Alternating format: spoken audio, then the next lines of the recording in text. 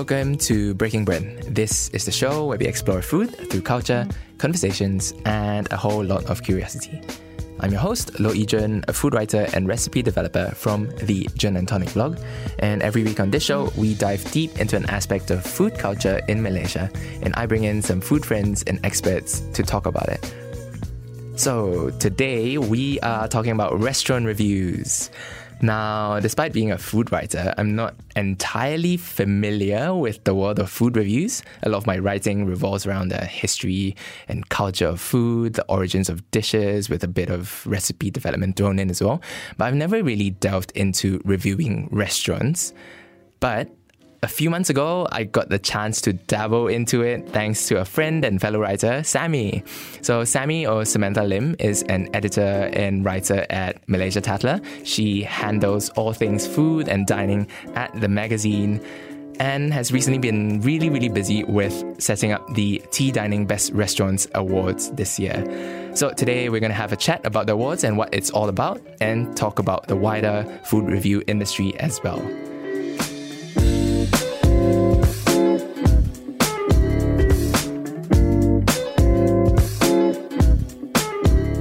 Welcome to the show, Sammy. Hi, June. Thanks for having us.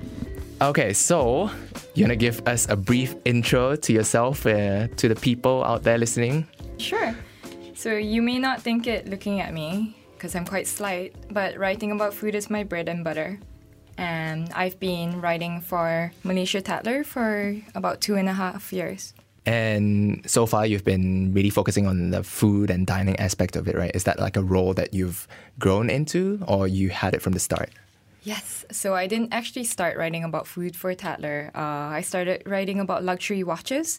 But because my whole family's in F&B, it just felt the most natural. And I think my editors recognized that also. Mm-hmm. So I know you've been busy with the awards. And the awards are something that's quite interesting because it's the second time that a physical awards has been set up, right? That's and right. This really celebrates like dining and food and good restaurants, good food in Malaysia. Tell me a bit more about the awards and what you've been doing for it. Okay, so Tea Dining, which is an abbreviation for Tatler Dining, churns out wining and dining content for Malaysia Tatler. And the Best Restaurants Guide has actually been published since 1993. It's a comprehensive booklet that points foodies in the direction of their next good meal. And I think it's interesting to note how the guide has evolved from a travel-sized book to online listings. There's little need to stick a book, however small, in your pocket or handbag when you can just whip out your smartphone. Like, such is the turn of publishing. Mm-hmm. Wait, so before this, it was just all on the magazine itself, right? Or it's like a little like... Yeah, it was a little booklet. Right? That came with it. Like I said, small enough to fit in your handbag. Even the layout, it's so interesting to see for someone who's been in publishing for a bit, how the book used to be so condensed, and now we're going for a more part-down, minimalistic look. So it's almost like, you know how last time, I guess old school France, they had the Michelin guide, right? Mm-hmm. So I guess in a sense it was similar to that, or like the spirit was similar to that in what they wanted to convey. But nowadays, as you said, with everything going digital, things being online, it's a lot more useful for people to check the listings out online as well. So this award, the format this year is quite different as well. 2 years ago, you guys had this physical award ceremony where there were 10 restaurants that were mentioned, and restaurants that came out were, I remember DC being on it, Tokyo Restaurant was on it, and there's a Chinese one, Lipo Hin, I think. Mm-hmm. And these were all in their individual categories, right? Whereas for this year, there's a list of top 20 restaurants, and there's no ranking of like 1 to 20. Rather, you kind of put them in the same tier almost. So what are some of the restaurants that have been on it this year? And were there any repeats from 2 years or many years ago? Yeah, so the reason we've decided to go with the top 20 format is because we actually plucked it from Hong Kong and Singapore Tatler. And I think it's more fair. Well, it is the top 20, but they're not numbered. There's no number 1 or number 2. They're all equal. Mm-hmm. And we do have a few repeats and some pretty obvious winners, such as Dewakan, DC Restaurant. And we have a few surprising winners. Tell me about some of the surprises. So I'm actually quite pleased with this year's list because some of them are family or homegrown brands. We have a Thai restaurant, for instance, that's called La Moon. It's in TTDI, not far from here. And it's run by Chef Korn and his brother. And this is also the first time we have a Sri Lankan restaurant on the list, Alia. Yeah, have you been there? No, I haven't been to Alia, but it's like the one in Damansara Heights, right? Yeah. A new restaurant that has also made it into our list is Open House. I bumped into you there. Yeah. Anniversary party. Yeah. So they've been open for a year. And I think prior to this, you could get Chinese food and Indian food in fine dining style, but not so much Malay food. And I think Open House has really appended that. And some of the produce that they use there are like, never seen them before in restaurants. Like they got this like buah kulim from Perak. Is that garlicky thing? Yeah. Some of? Oh man, I incorporated that in a stir fry. It was really good. Yeah. Wait, how do you crack it open though? Because it's like it was really, really tough, right? The XT. Oh wait. Big one. And then do you break your board or something? I did. I broke my chopping board. Sorry, that was my fault now. It's a hard nut. Yeah. I didn't know what that was prior to dining at Open House. Yeah, so that was really interesting, and I think Malaysia deserves to have more restaurants like that, and Andrew is doing like a great job. He is. Yeah. He's a sweetheart. Yeah. And also I think one of the restaurants that are on it is Dewakan, right? Which really is to be expected because Chef Darren recently also was on the Asia's top 50 list, the first Malaysian restaurant ever. Yeah, and for good reason. I mean, it's all gravy to cook with what's readily available. Most chefs do. But Darren really pushes the envelope by experimenting with untapped ingredients from our rich jungles. So I doff my hat to the team for allocating a lot of time and finances to research and development. Cool. And I'm sure there are a lot of other in the top 20 that are amazing restaurants. So have you been to all of these restaurants that are on the list this year? No, because it wasn't a solo effort. I had the help of anonymous writers such as yourself. Not so anonymous anymore. There were about 30 of us anonymous writers. So half a year before the awards started, we actually approached the restaurants and asked if they'd like to participate in the anonymous reviews. The ones who were interested gifted us coupons, which the tea dining team allocated to writers, some internal, some external. And these were carried out in secrecy until the end of each review, where you would present the voucher. And there's a whole system to rating the restaurants too, which, like I provided you with like a leaflet almost. Yeah.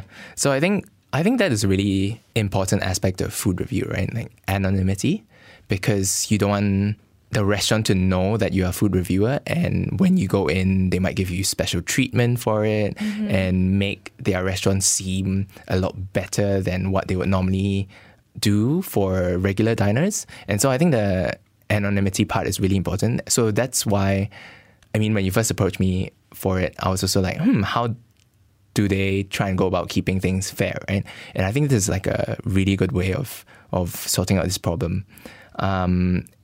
And also the judging criteria that you have for each restaurant, it's quite comprehensive, I would say. And there are different categories, different criteria that you look for, like in terms of ambience, in terms of the texture, even temperature of the food, and of course flavor, it's key as well. Talk to me about some of these judging criteria, and were there any particularly memorable restaurants that you judged that you were like completely blown away by the flavor or the ambience? Okay, going back to what you said about the importance of anonymity. So a restaurant that stands out in mine is Jeff's Cellar in Ipoh. Yeah, it's probably one of the most unique restaurants, if not the most unique, that I've been to in Malaysia, in the sense that you're dining in a cave that is 80% natural and only 20% touched up by man. And the features of the cave change constantly. So stalactites might grow longer, stalagmites might get shorter. It's kind of crazy. And they've done it really nicely. There's opera music in the background. The lighting's warm and very comforting. And the service team had no clue who we were, but they were the sweetest. They were so nice. And I can kind of tell by this point when people know who I am.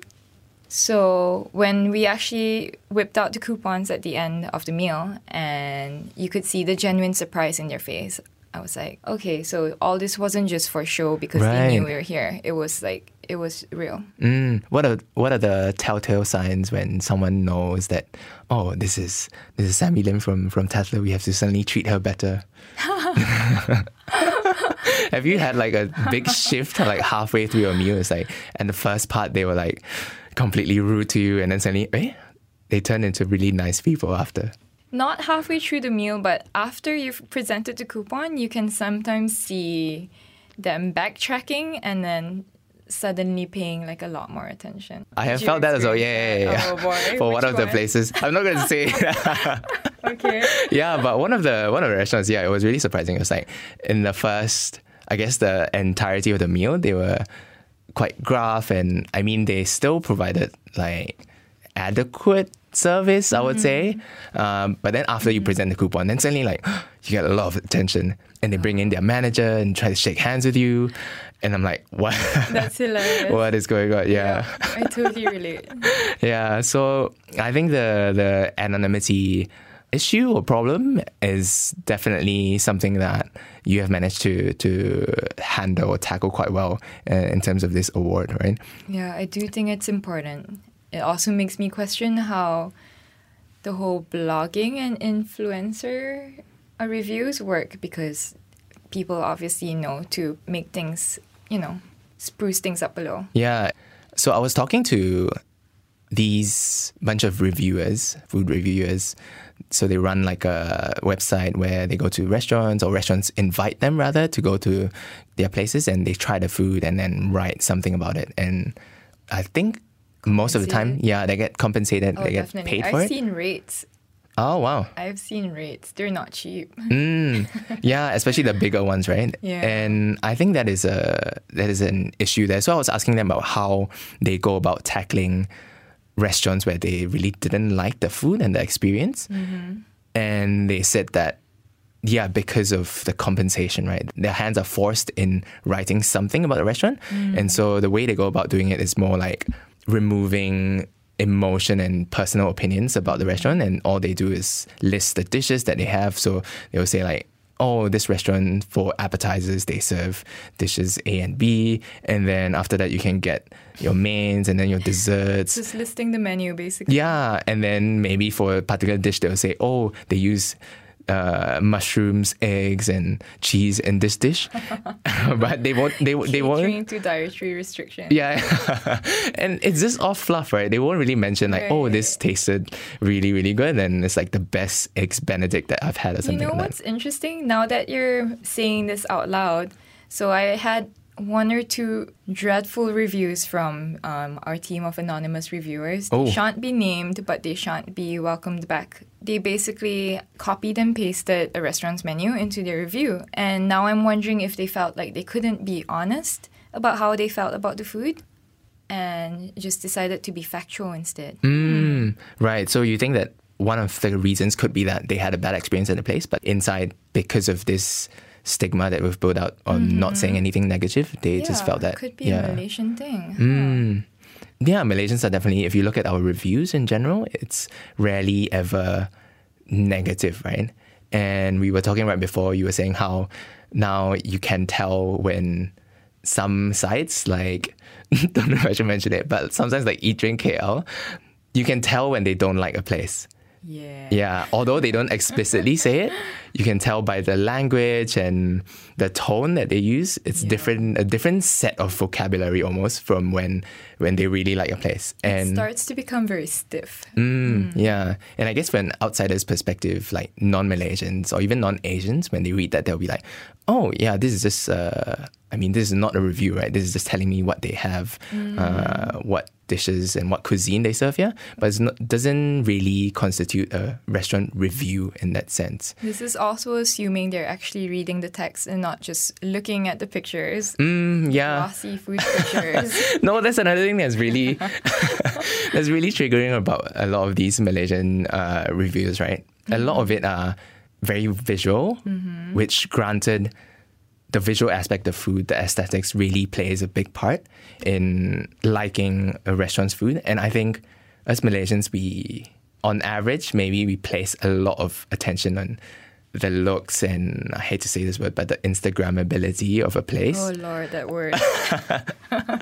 Instagrammable. What is Instagrammable? Yeah. So I feel like nowadays there are a lot of restaurants that have popped up that looks really nice and the environment, the ambience is great.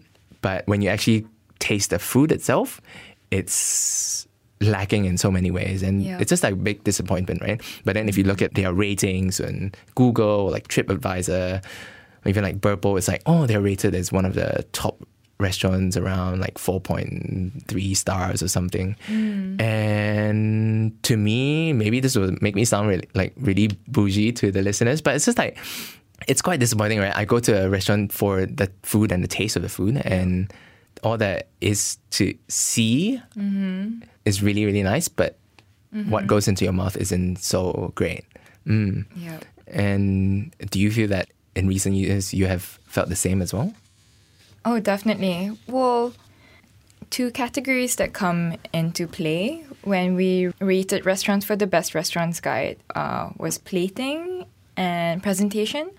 But yeah, I think people often forget about the quality of produce and the skill it takes to cook up such dishes, which are important determinants.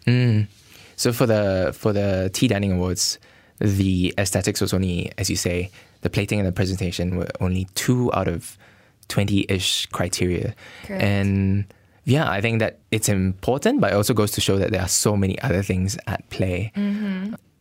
We are now going to take a quick break, but when we come back, we'll learn more about the Tatler Awards. Stay with us. You're listening to Breaking Bread on BFM 89.9. Welcome back to Breaking Bread. I'm Jun, and I've been speaking to Samantha Lim from Malaysia Tatler. We've been talking about the Tea Dining Awards for this year, and we'll delve deeper into the world of food reviews. So for you, right, when you go to a different country, when you go on your travels, and because we're both eaters, I'm sure going to good restaurants is something that is at the top of your list. So what kinds of resources or blogs or websites do you visit to find these restaurants, find these good food places? As an obvious and avid fan of the written word, I rely a lot on magazines, actually. So Noble Rot, one of my favorite wine magazines, I use them a lot for restaurants with good wine lists. Not to name drop, but I also rely on Hong Kong Tatler and Singapore Tatler's list. And Malaysian Tatler as well, hopefully. Definitely. Like I said, I'm really pleased with the list we compiled this year. It would be foolish to pretend that the Best Restaurants Guide is complete or conclusive, but of this I'm certain. The bloggers, chefs, consultants, gourmands, recipe writers, restaurateurs, and journalists who helped curate our list are genuinely passionate about food, and I think that's what's most important. So I also know that for this year's award, there was like a special list of 5 restaurants or 5 awards that you gave out to certain restaurants. Can you talk to me a bit about those awards? Correct. So we had the top 20 restaurants in the nation, and there was a Tatler Legacy Award, which went to the Seoul Society Group, Best Service, which went to Shang Palace, Best Interior Design, which went to Open House, and we named Modesto Marini as the Best Restaurateur. And this was the first year we've actually named the best sustainable restaurant. And the accolade went to Flocket W Kuala Lumpur. So what's this Best Sustainability Award? Like, how do you go about judging that award? So at my behest, we added the new category for the best sustainable restaurant, which went to Flock at the W Kuala Lumpur. Executive Chef Richard Miller and his team are big on supporting local produce. And they have this thing called Retox Brunches. At their very first Retox Brunch, they actually brought in suppliers that they work closely with. And the guests were able to mingle and like meet these people. And that, I guess, in itself, it sort of promotes the sustainable practices and local producers in Malaysia, and kind of, as you say, shines a light on our local produce, right? So are there a lot of other restaurants doing this nowadays? Because I feel that sustainability is becoming a big thing, right? And healthy eating kind of goes in line with that, in making sure that our food systems are sustainable. Keep using the word, but yeah. That's cool. Yeah, so one of the reasons I'm really proud to be working with Tea Dining is because we're one of the few food publications that dabbles in investigative journalism. So when I was tasked with determining content for 2019, I knew it'd be futile to stick to run-of-the-mill restaurant reviews and interviews. I also feel like most websites and blogs neglect behind-the-scenes personalities in their stories. And because we're at that age where audiences are showing a greater interest in where our food comes from, I thought it'd be the perfect time to roll out stories on suppliers for a change. And it was that Retox Brunch at the W that was the catalyst for Tea Dining's Meet the Maker series. Oh, right. Have you seen the videos? Yeah, I have. So you guys did some videos on like caviar farming, which from like Telur, which we interviewed in the show. So, and then Ning from Chocolate Concierge was on it as well. And you went to his cocoa farm. That was one of my favorites. Yeah, beautiful farm. So do you think like in the future maybe you have like a separate award ceremony for these local suppliers, producers instead of restaurants? I'm sure people are doing that in the US and UK, Europe, all these bigger food culture places which have more mature food and dining scenes. Yeah, I think you've hit the nail on the head. That'd be a great way to encourage quality produce. Is it something that you might do then next year? I think you should patent it. You should trademark it. It's a great idea. We'll see. Well, maybe you have a blog award, is it? Best a special, Best Produce Award for this podcast itself.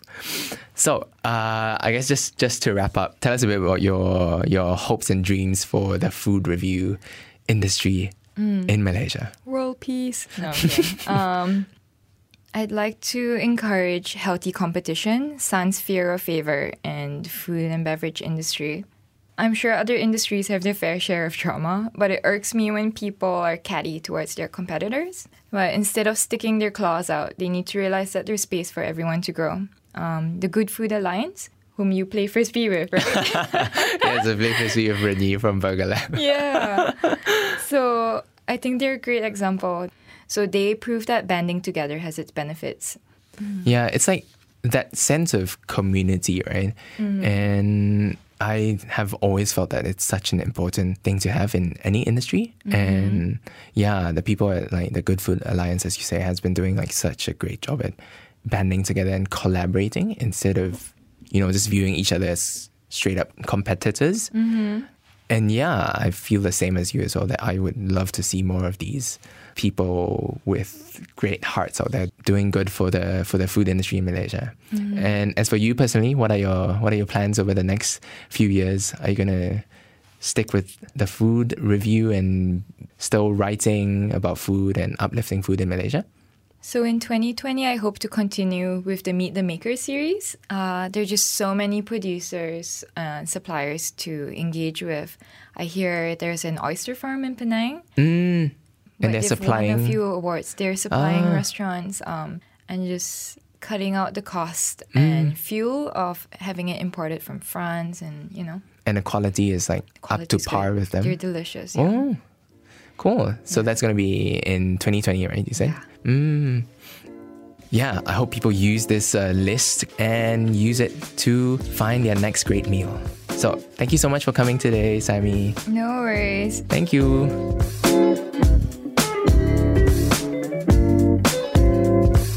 That's all we have for this week's show. To listen to more episodes, you can find us on iTunes, Spotify, or visit our website at www.bfm.my. And as usual, for fun recipes and funky food writing, you can visit my blog at junandtonic.com. That's JUNANDTONIC.com.